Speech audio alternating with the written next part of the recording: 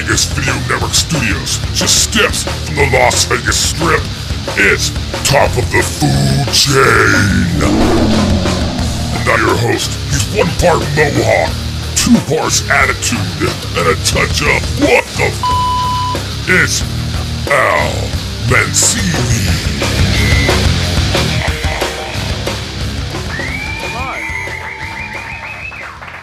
Gotta wait for Scott to cue you, really. I was excited about having an audience, and then they just sat there and waited for Scott to tell them what to do.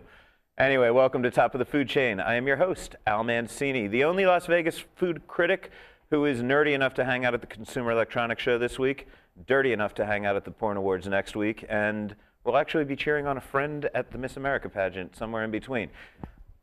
I dare you to do that, John Curtis. Welcome.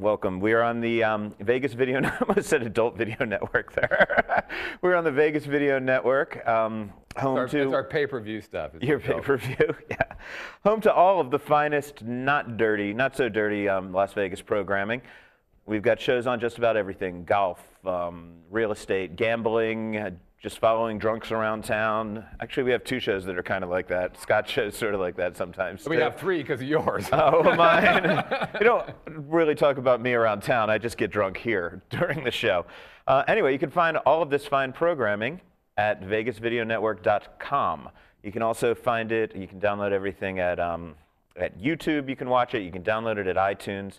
We're on Roku. We're on Livestream. Hopefully you're watching us live on Livestream. Plenty of places you can see it. All of my episodes are archived on my website along with plenty of other cool stuff, and that is almancini.net. And of course, follow me on the Twitter, AlManciniVegas. You know, my dad, I think, stole Al Mancini. I think he has like 3 followers, and he's the guy that got my name. I had to be Al Mancini Vegas. Thanks, Dad. So don't go, you know what? Follow my dad. Seriously. He needs some friends on the Twitter. Anyway. Welcome to Vegas Video Network. If you have a question right now, we're talking pizza today. So I know everybody thinks they know about pizza, but we're going to get into some cool pizza stuff. So get in the chat room, just log on, and you can ask my pizza experts any questions you have. If you have questions for a future show, you can email them. That is food@VegasVideoNetwork.com.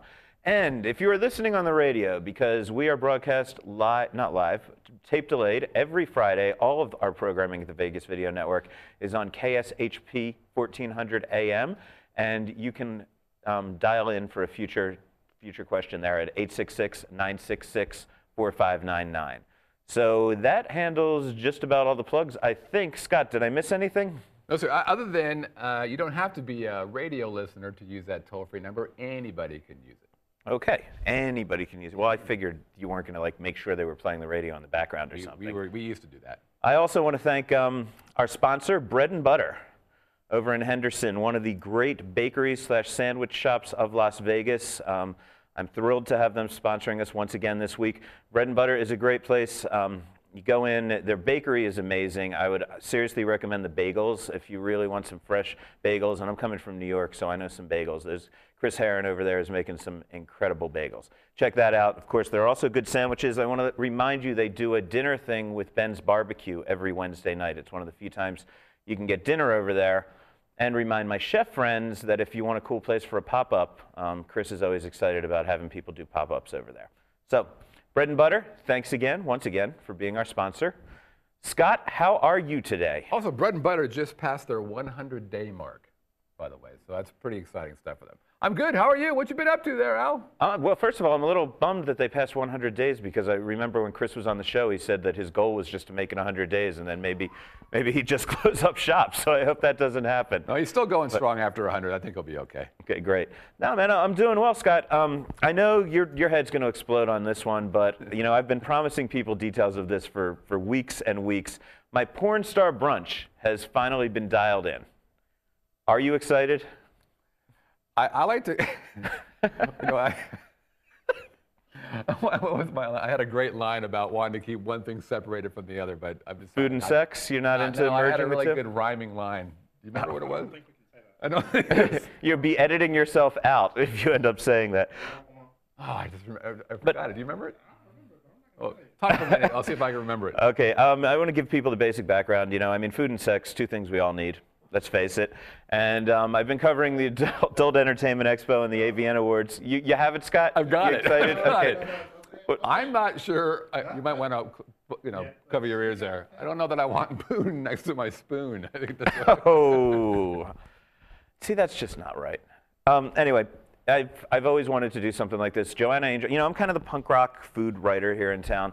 Joanna Angel, a good friend of mine who founded Burning Angel, it was kind of the first punk rock porn star, heavily tattooed, heavily pierced, all over girls, my kind of women, tattoos, piercings, very dirty, do bad things on camera.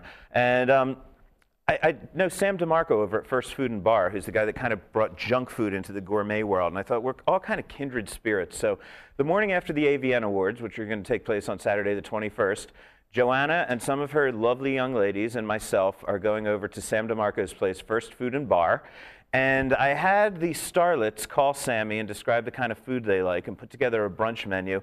And this is just totally cool. If you're into porn stars and you want to actually sit at the table with them and dine with them, eat the food that they inspired, we put together an incredible menu. It's going to be literally 5 courses, 1 pass course, 4 sit-down courses.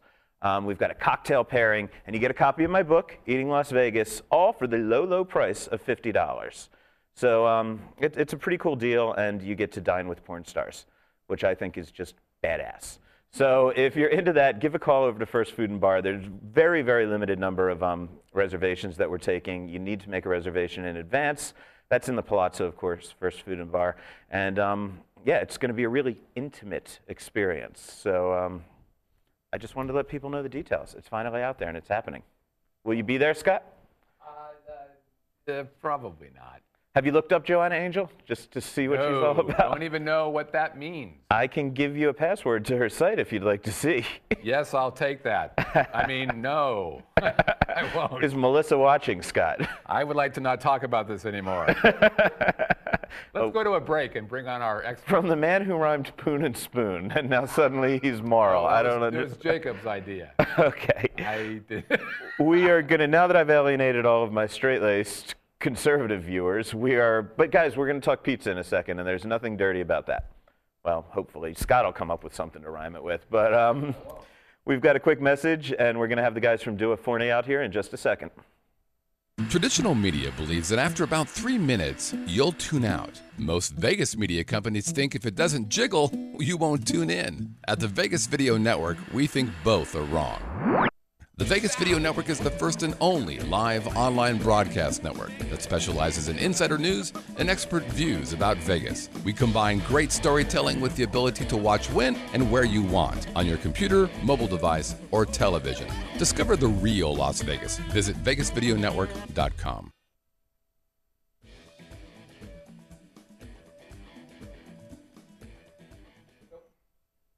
And we are back at the Vegas Video Network with Top of the Food Chain. Once again, I'm your host, Al Mancini. Joining me today, we have Alex and Carlos from, I think, what is my new favorite pizza place here in town, Dua Forni. Excellent. Welcome, guys. Good to have you at the show, Thanks man. for having us. Yeah, we've been talking about this. Setabello had kind of raised the bar on pizza in this town over in the district. I still love them. They're in my book, Eating Las Vegas.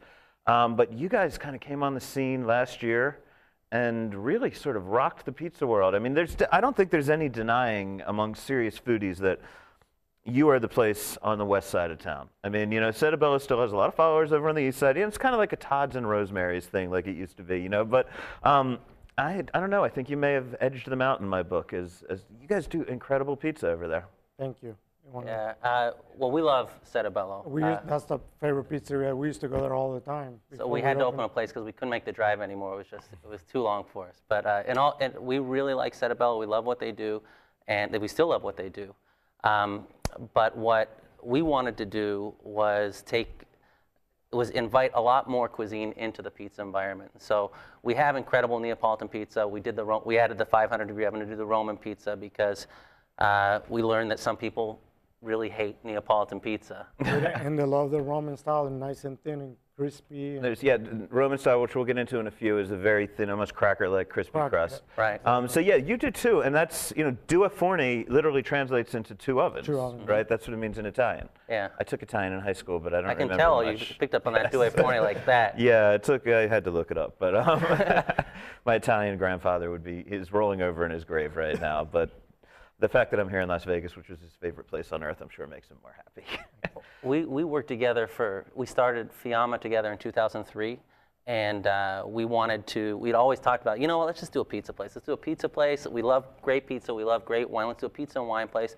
And we had different iterations of the restaurant, but when we decided to add the second oven, that's when the whole restaurant changed, and that's when we left it up to Carlos to kind of take pizza and the two ovens, but now take those two ovens to do incredible other stuff as well, which is. yeah, it was super challenging when we first talked about it. I wasn't sure if I wanted to do that, and then we purchased an oven, put it in my backyard, and then every day I just cooked and made a lot of appetizers, and it all started from there. So and we had John Curtis on last week on the show, and he picked as one of his favorite 5 dishes of the year your Bronzino. I haven't had the entree. You only have like 2 entrees. You've got a lot of appetizers and then 2 entrees and then various types of pizza. Well, available. pizza is the entree. of Right, the but menu, 2 non-pizza entrees. Exactly. We do. We have the filet mignon on the menu and the wild Bronzino, the sea bass. But we do a pasta special every day. Almost every day we run a different special. He's done he's done a rack of lamb in there, pork loin, baked chicken, wild salmon, scallops, everything. You name it. People say, I didn't realize you could do this in a pizza oven. And what I always say, look, these ovens weren't built to make pizza. They're hundreds of years old, 500 years old, and they weren't made to make pizza. They were made to, in fact, pizza was used as a baker's tool to test the temperature of the oven. They would take it, they'd throw it in there, and they'd see if it was hot enough or what the temperature was in order to cook what they were actually going to cook. And it was they called it a peasant food forever. Which is, I think, why we're kind of drawn to it, because we're taking what was originally a peasant food and really bringing in incredible ingredients to that. Let's talk a bit about the history of pizza, because, of course, everybody thinks they know pizza. And I'm going to get into the types, because nothing makes people more heated than what kind of pizza they like, except maybe where their favorite pizza is. I was bummed. I wrote recently, my favorite pizza place in New York closed down, and that was Famous Ray's on 8th Avenue and, I think, 12th Street. It's going to be replaced by a famous Original Ray's, but that's not the same. That's what I was going to say. There are like 10 other famous Rays out there. They're in New York. Yeah, you guys should have named it Ray's, right. Seriously, because from a New York perspective, it has to have the word famous. It always has to have Ray's, and then either famous or original or both, which is a whole other thing. But people are very territorial about their favorite pizza place and their favorite pizza type. So we're going to get into that momentarily. Can we talk a bit, though, about the history of pizza? How far back does pizza go? As I understand, it's hundreds and hundreds of years Thousands. in some form. Thousands. There are some people that think that it goes back as far as the written word, where it comes from the word, pizza is a derivation from the word pita. So pita, so you have writings about there being cheese and honey on old baked flatbreads. So flatbreads go back thousands of years. Which makes sense. Once you've discovered bread, you're going to start putting stuff on it. Right. Exactly. And if you don't want to fold it over and make it a sandwich, you keep it flat and it's a pizza, right? And the tomato-based pizza comes from Naples. So that's when they say, okay, well, that was the birth of pizza. Pizza with, the margarita pizza was invented in 1889. 1889, right? And that's because the Queen Margarita. Right? It was originally, what would happen is they'd put dough and then they'd put tomato on it and maybe some other things, but not usually. It was just tomatoes and dough, and in it goes, and it was sold in carts. It's the late 1700s, early 1800s. But because the tomatoes, Naples has some incredible tomatoes. Originally they thought they were poisonous and throughout Europe, and so they didn't eat them, and it was really in Naples. The leaves are poisonous, I believe. Are they? I think, I'm not 100% sure, but don't eat any. So we check if you're out there. I thought the leaves were poisonous. But for the longest time, tomatoes really weren't consumed that much at all in Europe. And then as they gained more acceptance in Italy throughout the 1700s, late 1700s, when they first started going on what was traditionally known as pizza, but a recognized date is 1889 when the first pizza margarita was served, and from there, that's where most American-style pizzas have gone from. And that story, as I understand it, is actually pretty cool. The Queen Margarita was in Naples, and she brought the biggest pizza maker to town and asked him to come up with 3 varieties, and the one that he created, either he created for her or he already He had wanted it. to imitate the Italian flag. Right, That's the how you came up red, with white, the and flag. green. Exactly. So that's where he put the cheese on it, sort of for the first time. The tomatoes, of course, always being used for the red, the cheese for the white, and then the fresh basil Which you for the love. green. I love fresh basil on a pizza, but when I'm looking for street pizza, it gets a little gourmet with the fresh. You know, it depends what mood I'm on. You know, if I'm at a famous Ray's, I don't want fresh basil. You know, I want to bend it over and I want shake on oregano and things like that. But so it was the red, white, and green for the flag, and that's why to this day it's still the margarita pizza. You know, which you can get just about everywhere. Right. Then I think it was 1915. People, I guess, everyone will argue about who brought pizza to America. But there's a great pizzeria in New York City on the Lower East Side called Lombardi's, and I believe they opened in 1915. They claim that they were the first pizza in America. Do you think they're full of it, or do you think they were? Maybe the first pizzeria. I mean, it's like saying, American Italian cooking is so diverse because people cooked with what they could get access to. So they certainly weren't the first person to put ingredients on bread in America, and whether tomato and cheese, where they opened up a restaurant called Pizzeria, maybe. Oh, there's a great thing about Lombardi's. I actually used to make pizza at CBGB's. That's where I'm wearing my CBGB t-shirt, the punk rock capital of the world in its day. And I used to toss pizza there. But right around the corner, really, was Lombardi's. And I had a good friend who waitressed at Lombardi's. Now, I don't know if it's, first of all, I recommend everyone, if you're in New York, Lower East Side, go to Lombardi's. Incredible pizza. It's one of the few places in New York. In New York, you can get a lot of the street pizza that I love. But to get these almost artisanal style pizzas that you make and that a lot of high-end pizza places make, you don't find them at a lot of places, certainly not a lot of places that call themselves pizzerias. Now, what I was told when I was there and, it kind of plugged into some of the restaurant industry is that because if you ran a pizzeria, the mob for a very long time kind of controlled it. You bought your cups from them, for your soda. You bought your cheese from them. I mean, it was their distributors. And so to get that kind of artisanal buffalo mozzarella, if you wanted to do that in a place that called itself a pizza place, the mob wasn't selling that at the time, in the 70s, 80s, maybe 90s.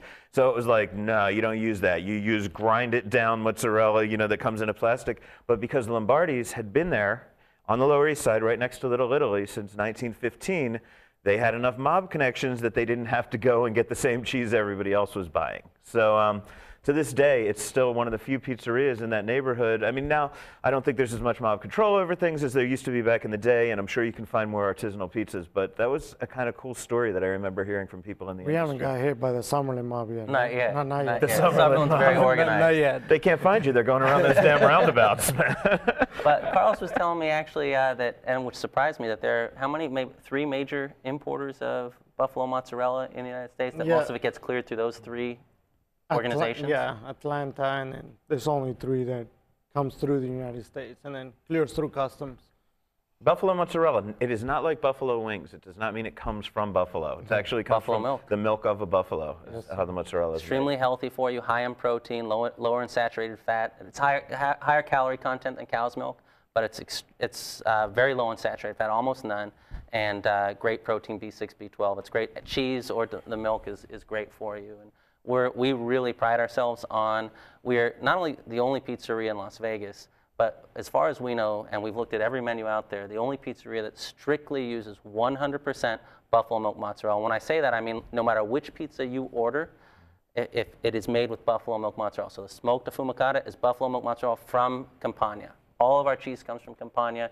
No matter if it says mozzarella, it's buffalo milk mozzarella from Campania, not from California or Wisconsin, which they have some products, which are great, but there's just no comparison between that product and the stuff from Italy. Now, as we're moving forward, so now we have Neapolitan. That's what we're talking about. It started in Naples. That's what Neapolitan means. That's where the Queen was visiting. The margarita happened. That's what Lombardi's opened, a Neapolitan pizza. That is your what most people would call a thin crust pizza, a foldable thin crust, and what a lot of people call New York pizza, Neapolitan. I mean, those are your characteristics. There is an organization in Italy, I think about maybe 30 years ago. The Europeans are very strict about calling something a designation of origin, basically, of saying this comes, you can't call something champagne if it doesn't come from the Champagne Valley. DOP. Right. Yeah. So Naples kind of got behind that with very strict rules. and I forget the organization's name, but Vera Pizza Napoletana. okay, Vera Pizza Napoletana, and you have to kind of get their seal of approval in Europe if you're going to call it Neapolitan pizza. They also have an organization here. Settebello is the only restaurant in Nevada that has been certified by that Italian organization. Which as is a being, subsidiary of the organization from Italy. Right. Yeah. So, and you need, I mean, everything is involved there. The type of flour that you use, the type of cheese that you use. The oven, wood fire. Okay, so could you explain under those strict guidelines, like what I believe is the flour, the cheese, Tomatoes. wood fire oven, and then also the process of making the pizza. So you have to go from the marble table, and then you have to pull it into the wooden paddle into the oven. You can't use a tray underneath? No, you can't use a roller. You can't use any even you can't use a planetary mixer. So you have to have a specific type of mixer when you mix the dough. Flour, water, salt, yeast. That's all you can use. No oil, no sugar. You said the type of tomatoes. Is it San Marzano? San Marzano, DOP. Greatest tomatoes out there, probably. Exactly. There are 3 different tomatoes which they recognize. There are 3 different cheeses which they recognize that can be used. And then, yeah, they regulate it very closely and they protect it. It's actually enforced, at least in Europe, by the European Union. So you could say that you're Neapolitan pizza in the United States and no one's going to come after you. But if you're in Europe, if you say it's Neapolitan pizza, it has to be. Much like we claim to make champagne in the United States and they don't come after us because, you know, I don't know, I guess they feel they owe us one after World War II. They let us get away with stuff. Okay, so we had Neapolitan. Now there's another, well, there's what you make. What do we have up next? The Roman style. Roman style pizza, which has another name, which I looked up today. There we go, Lazio, or Roman style pizza. And that is, again, round, thinner crust, even than Neapolitan. Usually it's duck, so there's no bubbles or foam. And it's cooked at a slower temperature to make it nice and crispy. A lower temperature? Lower temperature. Lower temperature. Lower and slower. Yeah. So your 2 ovens are what temperature? One is at 900 degrees and the other one's at 500. 900 for the Neapolitan, 500 for the Roman, or the Lazio pizza. What was I going to? How long does a pizza take in an oven of that temperature? The Roman, about 3.5 to 4 minutes. The Neapolitan, 90 seconds. Okay. Wow, 90 seconds. And Scott, you have a question? Yeah, Nate was asking about the Neapolitan pizza. Is the crust crispy or is it soft or both? Or? Both. Yeah. I mean, it's definitely a foldable crust, It's as foldable, I say. yeah. It's not. It won't snap in half if you try to fold it. It's soft, kind of mushy, but it'll often have a crispy end, Exterior. especially when you do it in crust. one of the, the real ovens. When you get it out of a gas oven, a lot of times it's totally soft, totally mushy. But if you do it in a real oven, it will have an outside kind of char on the You got to make crust. sure the bottom is nice and hot, and then also the temperature on the top to get the outer edges nice and crispy. Right. And I like the bubbles in the crust. I love So it. do I. when the Put little big burn- giant bubble goes We're up. partial to Neapolitan. Yeah, I mean, that's my favorite style of. But we did the Roman because we didn't want to alienate half the pizza-going crowd out there. So, Right. and as you know, and what we're talking about is people are very serious about what type of pizza they like. Yeah. And now there's another one that's coming up, and I grew up with this being called Sicilian pizza. If we could throw it's pizza al taglio, I'm told. Al taglio, taglio. How do you Usually it's made in a square sheet pan. Yeah, it's very deep, and it's square, rectangular, and really, really thick crust. Not deep dish, which we'll get to, but thick crust. And It's almost like a focaccia style. yeah, like a focaccia dough. Focaccia. Yeah, and I'm told that in Italy, that's kind of how they sell the sliced pizzas. Like they just have the pan, and they just chop you off however big of a square that you want. They from usually that. walk up to a window and they have the different style of pizzas. You take a little slice or square, they pop it in the oven for you, and they serve it right there. But why was I taught that was Sicilian? Did that start in Sicily? Do you know? Because now I've That's also read that it traditional started in Sicily. It is the But tradition Rome in has Sicily. it Rome has also. it as well. Yeah, Yep. they sell. You'll say it, but you'll buy it by the sheet. And so sometimes there was initial confusion when some people think the Roman pizza is more like a Sicilian because they do serve it in Rome. Right. For us, the Roman or Lazio pizza is a thin cracker crust. And then now we move forward to say the 1940s, I believe. I'm not sure the year, but around in the 1940s in Chicago, someone who owns Pizzeria Uno, which we all know the chain, Pizzeria Uno, decided to invent a completely American style of pizza, and that's the deep dish pizza. And you know why it's called Pizzeria Uno, right? Because they had 2 pizzerias. There was Pizzeria Uno, Pizzeria Due Those are across two the street. different. A Pizzeria Uno, the lore goes it took an hour to bake it. really? So you needed to have, they called it pizzeria because it took 1 hour to make it. And if you go today in Chicago, it takes about 45 minutes for the pizza to come out. And they warn you and they say, just so you know, it's going to be about 45 minutes. And Really? so the lore is that that's why they call it Pizzeria Uno. But Pizzeria Due and Pizzeria Uno were competitors, but Pizzeria Uno was the first. So how does that differ in the way that you place the toppings and things like that, and how you make the crust for, say, a deep dish? Like Well, I Chicago believe what style? they do is first you have to pre-make the dough. Let it rise almost like a focaccia style, and then they put all the toppings and they rebake it again. But the ingredients a lot of people put a lot of olive oil, eggs, sugar to it, so it's a much heavier dough than a Neapolitan style. I love the Neapolitan because it's a lot lighter. You can eat a whole pie and not feel full. Mm-hmm. Yeah, I mean, the deep dish, and I don't want to offend anybody from Chicago. I know that you people are religious about your deep dish pizza out there. Not so much for me. I used to eat at Pizzeria Uno's in New York City for a while. I can have about a discovered them. slice and that's it. Yeah, well, they make them really small when you get them at the Pizzeria Uno chain, and that's okay. You could split one of those, but then I discovered Lombardi's, and and Ray's, and then that was all over. All over after that. I want to talk about the ovens. Oh wait, before we move on to ovens, Scott has a question. Yeah, Bill G wants to know if they have any tips for folks trying to make a pizza at home. Oh, absolutely. So, some we can endorse and some we can't. The toughest thing, temperature is so key. So you have to get it to 900 degrees. I mean, or as close as you can get it to that. And your house won't burn And your down? house won't. You can't get it to 900 degrees. Right. So There is a way. there is a way, but you will burn down your house. So don't do this. Don't try it at home. Don't try it at home. Well, that's 900 degrees for the Roman pizza, right? No, For the Neapolitan. Neapolitan. You can do a Roman. You can do a Roman at 500 degrees in your house. You need a good pizza stone, which you can get. And I always recommend go to Marshall's or TJ Maxx. If you're not buying locally, then go to Marshall's or TJ Maxx because they always have a pizza stone there, and you're going to spend a quarter of what you're going to spend at a Williams Sonoma or Sur La Table, and it's the same exact thing. Right. So, but when we were doing it before, we decided, you know what, we're going to burn down our house if we do this. But if you go online, it'll say if you hit the cleaning cycle on your oven, don't do that. Don't do that. But that's how they Doesn't clean. the oven usually lock when you hit the cleaning Yeah. cycle? Well, there's a way that you. Okay, how about this? You just throw some gasoline in your oven and firecrackers in there too. That will help. But you can do it. If you can do it, a lot of people do it in their barbecues. Their barbecues can get, if you have a good barbecue with a high BTU, you can put a stone in there, get it very, very hot. You can probably get it to about 700 or 800 degrees. So the key, that's really, the temperature is key on the Neapolitan. Roman, there are great tutorials on the web. You can go on and there are a bunch of different YouTube videos on how to make dough.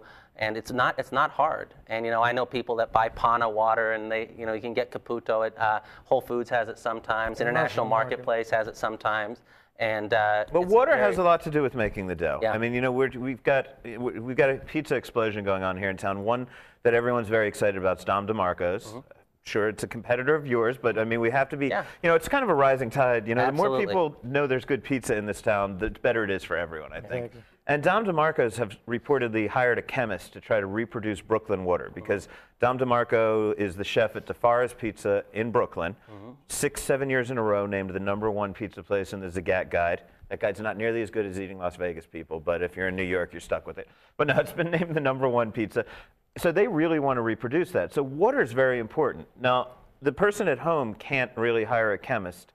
Would you recommend against using Las Vegas water? I mean, we have what I consider some of the worst tap water in the world in Las Vegas. Just bottled water is the best way to go when you're making dough at home. Pana is great. Yeah. You can buy it pretty much anywhere. You can get it at Costco or wherever you can find Pana now, and you can use that, and that'll be great. We have a system which we didn't try to we tried to reproduce the pH and the purity of the water in Naples, and so we use a really well-regarded RO system, and then we run it through a coral filter, which gets it to where we need it to be.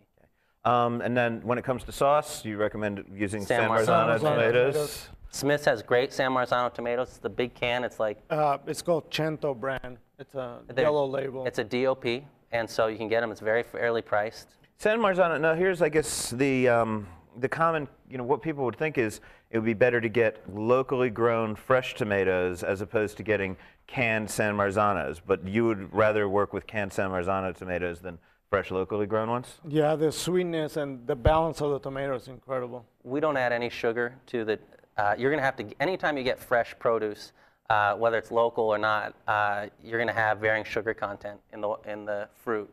And so if you want consistent sugar content and not having to constantly be gaming it, then the canned San Marzanos are the best. And the San Marzanos just have the right amount of tanginess. We try to buy locally as often as we can for anything that we can get. There's some great new things going up locally that we're excited about once they get online, especially things like you can grow hydroponically like basil and oregano and things like that. So, but yeah, with tomatoes, there's a reason that people get it from there. It's like a Georgia peach or something. Right. It's just the best. Right. So. Another question, Scott. Yeah, what is DOP?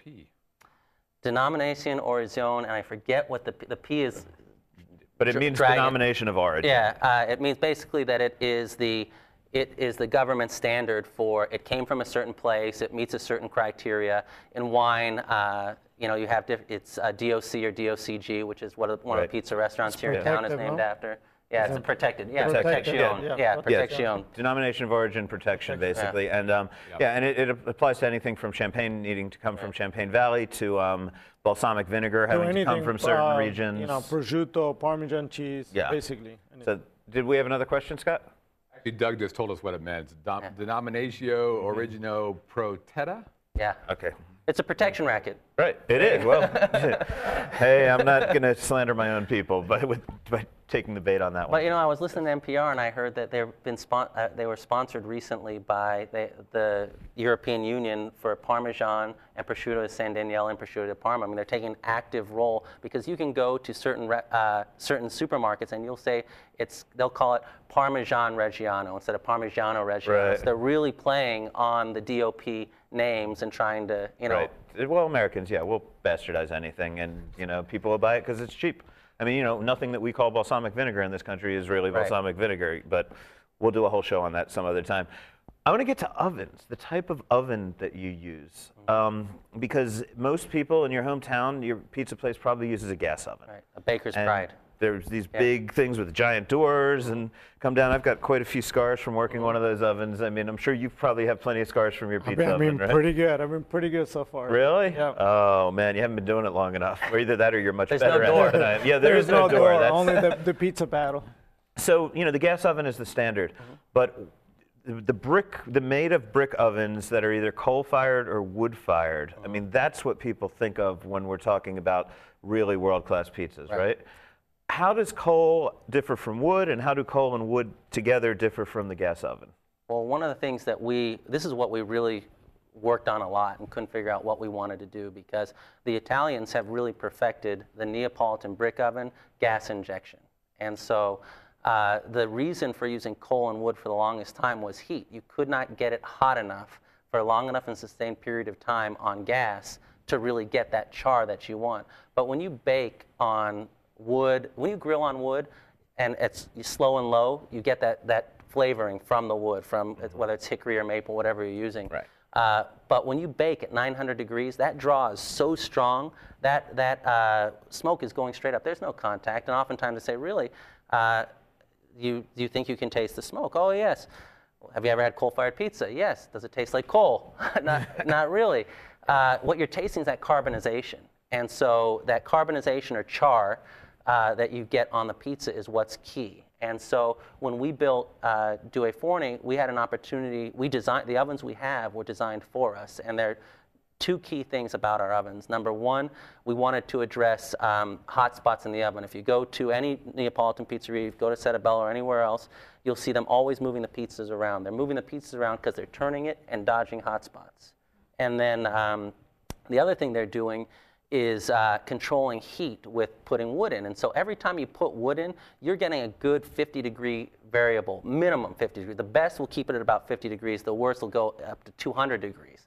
And so that's a problem because you can have a pizza cooked at 700 degrees and a pizza cooked at 900, totally different pizzas. Same everything, totally different pizzas. So you're coming down on the side of technology rather than classic and tradition and the artisanship that goes in tradition.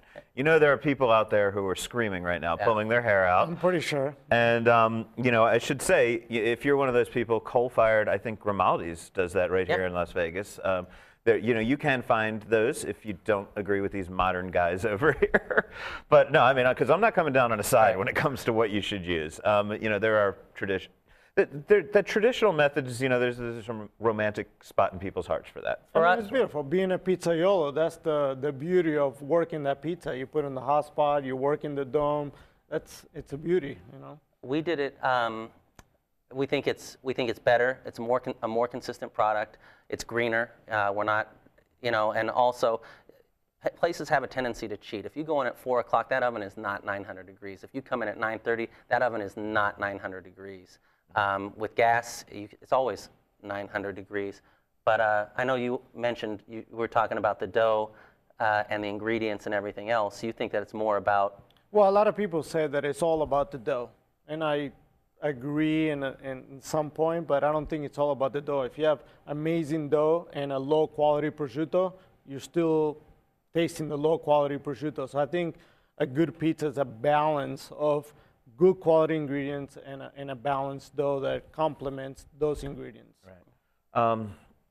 How do you feel? I mean, the pizza scene really here in Las Vegas has been exploding recently. I mean, how do you feel about that fact? I mean, are we better off today than we were 5-10 years ago in Las Vegas? Oh, yeah. The pizza scene, not just that. I mean, the whole food scene. I mean, you see it, what's happening locally is so cool, and pizza's just, it's hot right now, and so it kind of represents what's happening overall. But we agree, a rising tide, lifts all boats. So we think that it's great, whether it's Dom DeMarco's or Settebello or anybody else, that we want people from all we want those people making comparisons. I was very sad to see Chow Chow disappear last year. I thought they were doing incredible pizza right in your neighborhood. And he's still around, though. He's the chef at Dom DeMarco's now. Oh, is he? Yeah, the head chef at Enzo was at Chow Chow, opened Chow Chow. Now he's the head chef at Dom DeMarco. Wow, because I kind of went in there anonymously. I didn't introduce myself around, so that's great. That was great pizza at Chow Chow. So it'll be sadly missed. Anyway, so there you go, pizza. I bet you thought you knew everything about pizza, and you didn't. Maybe we'll do a whole episode on salami one day, or pepperoni, excuse me, not salami. Because, I mean, come on, it's pepperoni. Is that traditional? I think we should do whose mother's meatballs are better. Oh, no, man. My grandmother's not with us anymore, but she would strike me down if I said anybody's were better than her. I was talking to a guest yesterday, and they said to me, this Nana has meatballs all over town. It's this Nana lady is cleaning up. I don't know who's collecting the royalty on Nana's meatballs. We're glad that my grandma doesn't understand English, otherwise she'd be upset right now. Again, guys, please check out Due Forni. It may very well have become my favorite pizza place here in Las Vegas. It is in Summerlin, but if you're like me and you hate Summerlin because of the roundabouts, you'll be happy to know it's right on the verge of Summerlin. You can get there without going through a roundabout. You can, right off the 215. Yeah. So easy from Henderson, easy from Silverado, wherever you're coming from, right off the 215, 50 feet off the exit on Town Center and 250. Thank you, gentlemen. Guys, I will be back next. Well, in the meantime, we've got a couple things coming up. You can see everything I'm doing at almancini.net. Not com, it's almancini.net. That's where you can find the menu for my porn star brunch and more details and some pictures of the hot chicks that I'll be spending my time with.